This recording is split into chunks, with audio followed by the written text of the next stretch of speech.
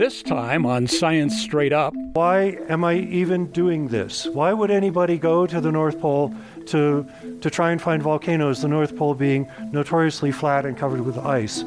A guy named Jon Snow came to Telluride to talk about ice and fire. No, not the Jon Snow from Game of Thrones, but rather Dr. Jonathan Snow, Arctic explorer, professor, and chair of geology and geophysics at Louisiana State University. He delivered 2022's first Town Talk, sponsored by the Telluride Science and Innovation Center. Every summer, Telluride Science brings together a group of researchers from diverse fields for workshops, brainstorming sessions, a lively exchange of ideas high up in the Rockies. Dr. Snow spoke at the Telluride Conference Center in Mountain Village. Thank you all for coming. I've been a geologist since my daddy brought me to this part of the country when I was 14. And I got hooked on the high mountains and the depths of the oceans. And this has really defined my career. The first part of my talk is to say, why am I even doing this? Why would anybody go to the North Pole to try and find volcanoes, the North Pole being notoriously flat and covered with ice? And so I'll explain a little bit about that. Volcanoes are where the liquid rock comes out from the depths of the earth. Everybody knows this. There's all kinds of volcanoes all over the earth. But one thing that they have in common is that the magma that comes from them is generated in some place that nobody really cares about. They just sort of think that it comes out of the earth. If you look at a diagram of a volcano, you'll often see underneath the volcano something called a magma chamber. And underneath that, it just is, like electricity coming from the socket. Well, there's more to it than that, and that's been the focus of my career since I was a graduate student, is to find out where magma comes from and how it forms, in particular the physical and chemical processes and reactions that form volcanic magma. Okay, and so I'm looking, and so there's a lot of them. It's not, a simple story, as you might expect, but I'm looking at a particular one that's common to all volcanoes, and that is called mantle melting. That's the transformation of solid earth in the depths of the earth into liquid rock, and then other things happen to it on its way up to the surface that make volcanoes and make them explosive and all of that. But the mantle melting is where it all starts, and that's what I'm interested in studying. So the place to go to study mantle melting is called the Mid-Ocean Ridge System, the global Mid-Ocean Ridge System. This is where seafloor spreading occurs. In seafloor spreading, the tectonic plates, which you may have heard of, spread apart. This is very different than the Ring of Fire, which is a place where the tectonic plates push together. This particular location, it's a chain, 40,000 mile long chain of volcanoes. Jon Snow says he's constantly inspired by the 19th century Norwegian explorer, scientist, diplomat, and humanitarian Fridtjof Nansen, who conducted a 3-year expedition in the Arctic in the late 1890s. He was a scientist, an artist, an athlete, and later a diplomat and a Nobel laureate, but foremost an athlete. And he decided after he finished his PhD thesis as a young postdoc that what he needed to do is ski across Greenland, which he then did, which nobody had ever done. And people do it today with technical clothing and helicopter support, a GPS, and everything, and still people die doing it. But they did not die because they were consummate athletes and planners, and so he instantly became famous in 1887, and went on tour to promote his having skied across Greenland because he was the greatest skier possibly in the world at that time, and he promoted the sport of skiing. In fact, he brought the sport of skiing to Europe and also to the United States. And so some of the oldest ski clubs in the United States are named for Nansen. Look it up, it's true. I mean, there's so much to say about Nansen that you won't believe a lot of what I'm about to tell you. And I don't believe it myself, but it's true. I've checked it many, many times. So along about 1890, Nansen in his late 20s had done his PhD on the cell theory of nerves. And so he did the first crossing of Greenland on skis. With doing that, something really interesting happened. He developed the Arctic drift hypothesis. And he, nothing happens in a vacuum.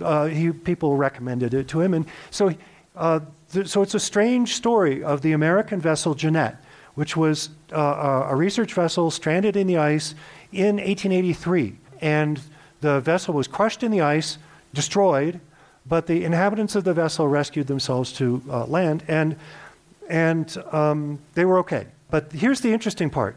Just a few years later, wreckage that was absolutely unambiguously from the Jeanette was found on the east coast of Greenland.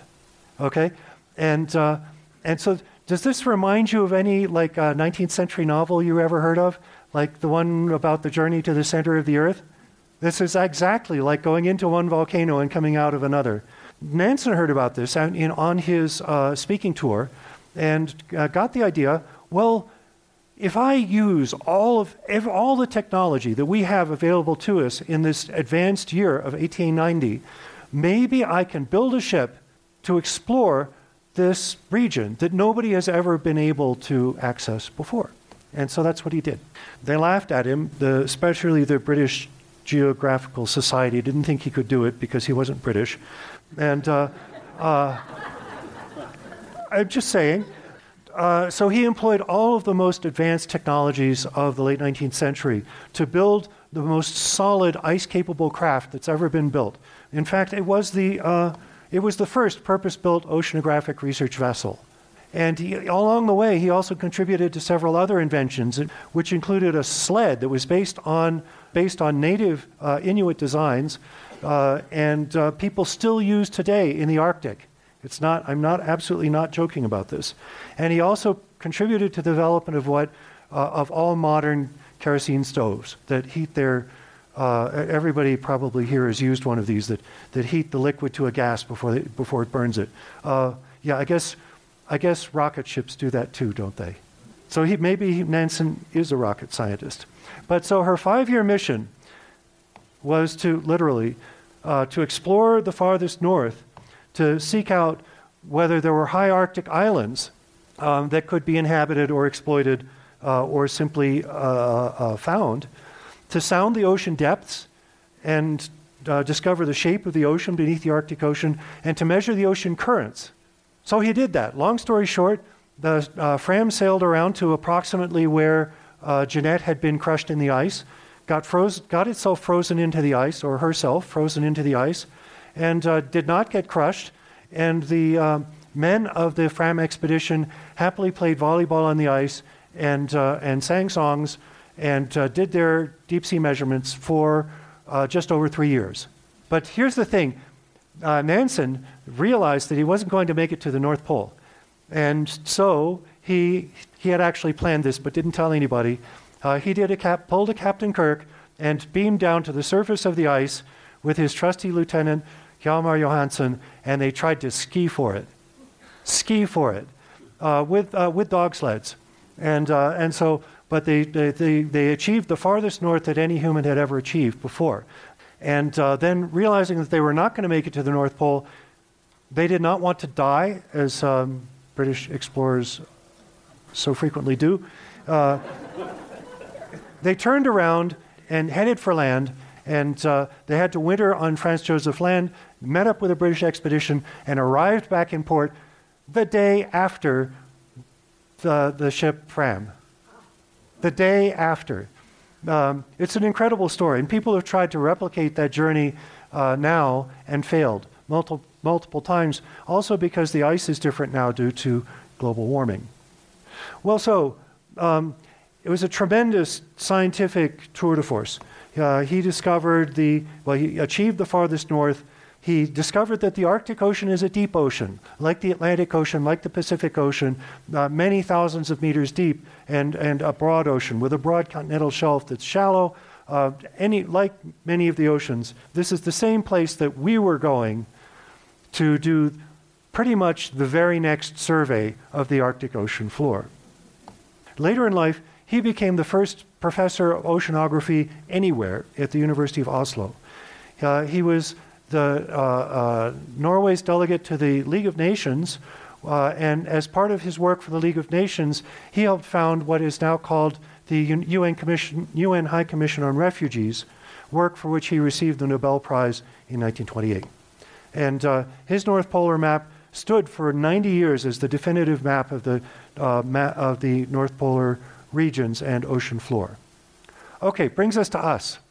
I would say that maybe the Apollo program is like Nansen, and we were simply employing the standard tools of oceanography as they exist, but doing it from two massive icebreakers. The U.S. Coast Guard cutter Healy on her maiden Arctic voyage, and the veteran German Coast Guard cutter Forschungsschiff Polarstern. Dr. Snow was part of a 2001 expedition that explored the Gackel Ridge, a seafloor mountain system located between Greenland and Siberia. They mapped volcanoes deep under the ocean and made some interesting discoveries.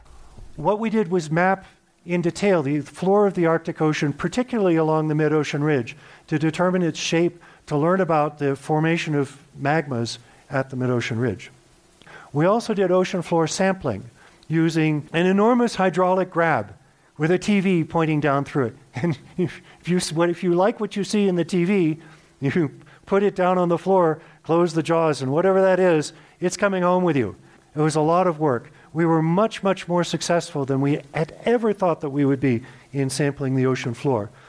This is the stuff that melts to make a volcanic magma. So this is like a bonanza for me, because this is exactly the stuff that I study. Has been the subject of most of my subsequent work.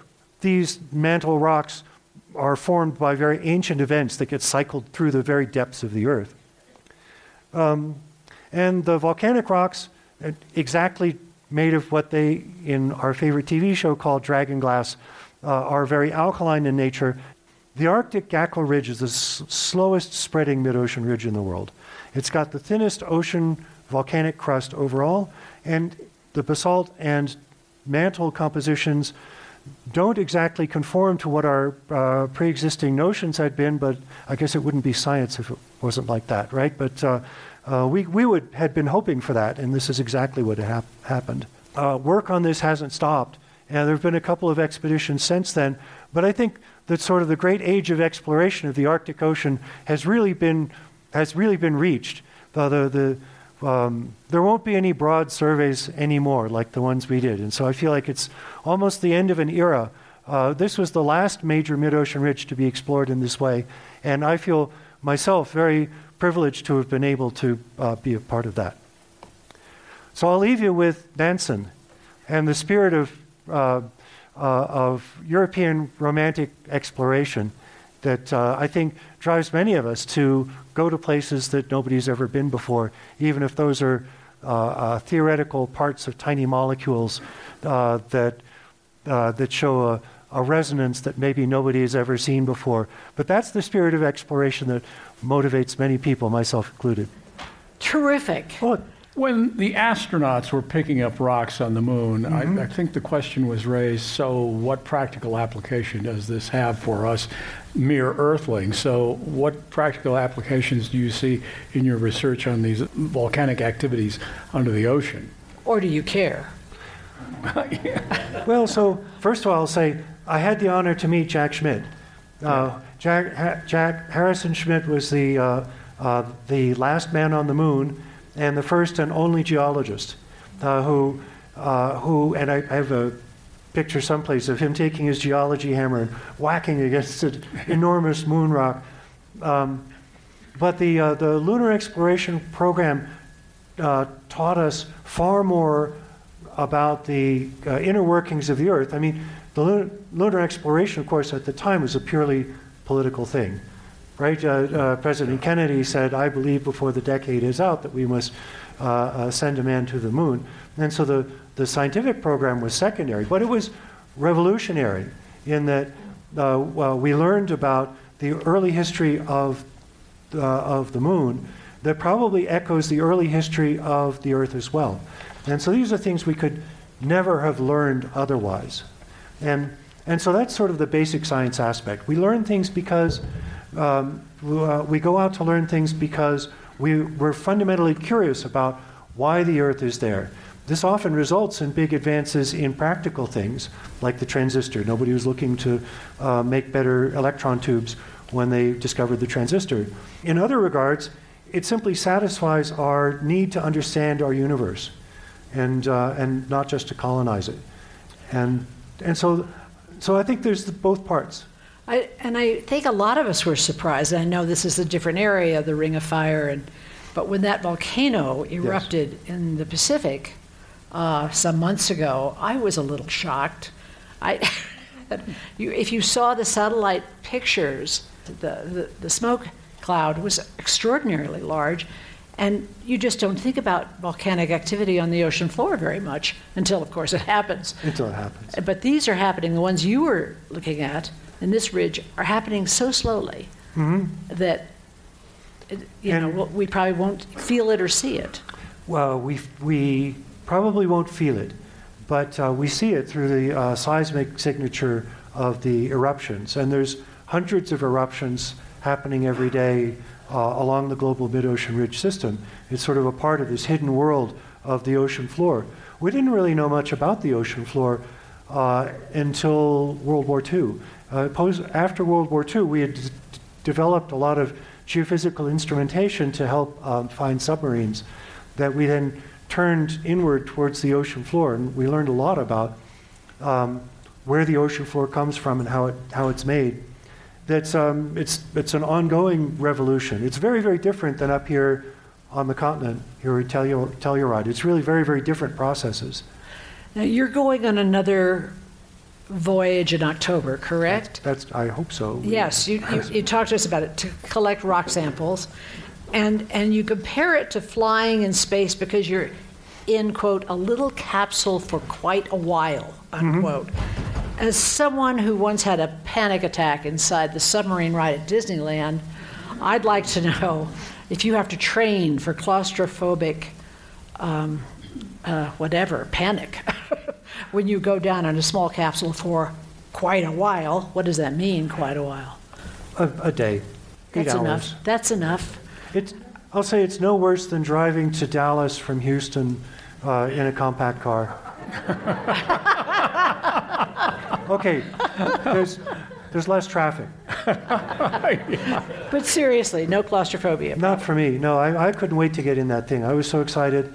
And the Japanese, I work with the Japanese Administration for Marine Science and Technology, and they are so safety focused that they're so well prepared. You never have at any moment the sense that anything could go wrong, which is a good way to think about it. What could go wrong? We frequently ask our scientists how they first got interested in their field, and you mentioned that it happened to you when you were a young boy. You were on the Green River in the Desolation Valley in Utah, right? That's exactly right.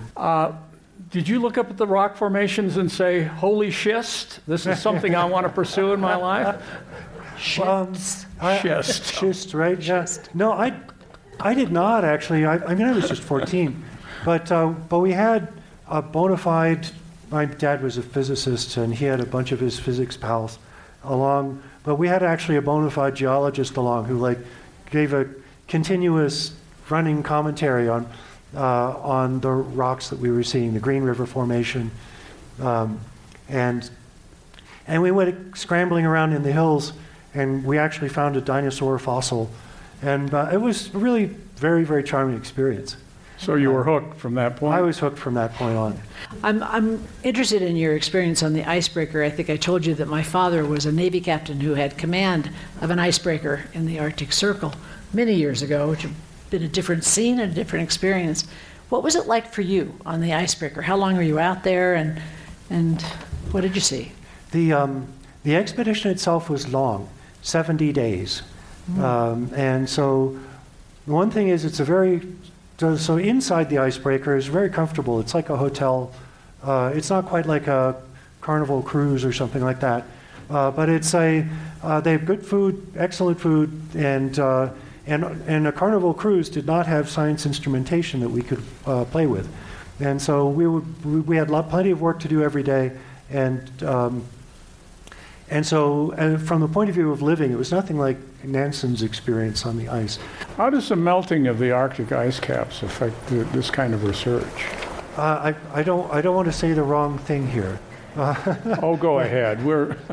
We're just among friends here. It's wonderful.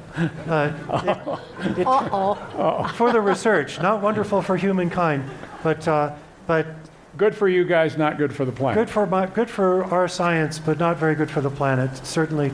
And we also had a crew of ice physicists on board, and so they're able, because we have them along for the ride. We wrote the proposal, but they tag along, and so they're able to study the thinning of the ice and do actual measurements of ice thickness with a variety of different methods. And but for us, it just means that there's much less multi-year ice, which there certainly is, even since 2001. Now that it's 2022, there's a lot less multi-year ice, a lot more first-year ice, exactly in the regions that we'd like to go to. So it would be a lot easier to do this kind of work. The only problem is if the ice gets too scarce, that's when the waves come. And we thought that the ice would be difficult, but in fact, for sampling operations, there are some advantages to working in ice, exactly because there are no waves. Shall we open it up for questions? We want to open it up to questions from the audience. Has there been any record of artists participating in any of these modern surveys? I mean, we saw that a lot in the 19th century with photographers and painters and writers and so on accompanying the scientists. And I'm just wondering if you experienced that all in the 20th century. At that time, it was very difficult to justify bringing an artist along on a cruise, because they would say, well, that's a berth that a scientist could also have occupied. So what I did, I had sort of some of these conversations with my brother-in-law, who is a poet. And I said, gee, why don't we get you signed up for geology classes, and then we can claim that you're a geologist. So he went to the geology department at Oregon State University, where he was at that time a postdoc of some kind, a fellow in poetry. And he signed up for a full load of geology classes, and the geology department there was in on this. They were like, yes, we'll do it. And he signed up, and then they wrote the letter certifying that he was a student in good standing in the geology program in their department, and everything got approved, and then he dropped all his classes the next day. That's a great story. He then wrote a poem as a result of his experiences that was published a few years later. We have a young questioner right up here. Right here. Oh, yes. Is the magma coming out of the volcanoes a plasma? Is the magma coming out of the volcanoes a plasma? Yeah, the answer to that is, strictly speaking, no. That's the short answer. Plasma being a superheated state of matter where everything's ionized, and so at the bottom of the ocean, the conditions just aren't there to create a plasma. The magma is a liquid, but it's a very special liquid that contains crystals, and so it has special mechanical properties that are really interesting. But I love that question, because it sets up a question for me. When your talk is called Fire and Ice, and I imagine the fire coming up from the core and hitting ice water. What does that look like? What would that be like? Okay. The one place on Earth, there may be another, I can't think, but the main place that happens, what you're talking about, is in Iceland. And so you have volcanoes erupting right under glaciers. All the time. It's pretty dramatic. Yes. The volcanism itself actually doesn't really know that there's a glacier on top of it. All it knows is there's water. And it's pretty similar. Wherever there's water, there's a special style of volcanism that's associated with subsea eruptions that produces something called pillow lava. Great. We have time for one final question. One more question. Well, since I'm John's former colleague at University of Houston and his hiking partner, so I can ask the killer question here. All right. And that has to do, if we think about exploration in the Arctic right now, and especially that region, it's not about exploring volcanism. It's about exploration of oil. Could you comment a little bit about how and why oil-bearing formations are in that particular region, especially considering it's a very thin and slowly moving part of the crust? Mm-hmm. Thank you. So, trust Eric to ask a hard question. So, in my work, I'm going I'm trying really, really hard to go where the oil and gas is not. The Gackel Ridge that I study has spread on the southern side of that is the Barents Sea, which is a well-known oil-rich area, and the Russians drill there, the Norwegians drill there. It's the reason why Norway has gone from being a very impoverished country at the time of Nansen's exploration to being a very wealthy country now. There's exactly the oil wealth of the Barents Sea. And but on the other side, there's a thin sliver of continental crust that runs from Siberia almost over to North America. This is called the Lomonosov Ridge. And that also is oil and gas bearing. And ripe for oil and gas exploration just as soon as all the ice melts off it. And that probably will happen, and it will probably be the Russians who do that, because they've pretty much claimed all of the Lomonosov Ridge for themselves. They went there the year that I was there in 2001. They sent an expedition also to the North Pole, dove on the North Pole, and claimed it for Russia. Oh. They took their submarines down to the ocean floor, and having sailed with the Russians, and I hope I don't offend anybody from Russia here, I'm not doing that. I wouldn't ever go in a submarine underneath the Arctic ice. Just what if there was ice where you were coming up? There's no way to stop. When you're coming up in one of these submersibles, you drop the ballast weights and you're coming home. Yeah. You think Nansen would do it? Nansen would do it. That man knew no fear. Very good. I'm still musing about your relative, the poet masquerading as a geologist. And I was thinking, I will never, ever grok a thing as lovely as a rock. Anyway, we'd like to thank Dr. John Snow for a fascinating look at his exploration of volcanic activity on the ocean floor. Thank you for having me. It's so wonderful to be here.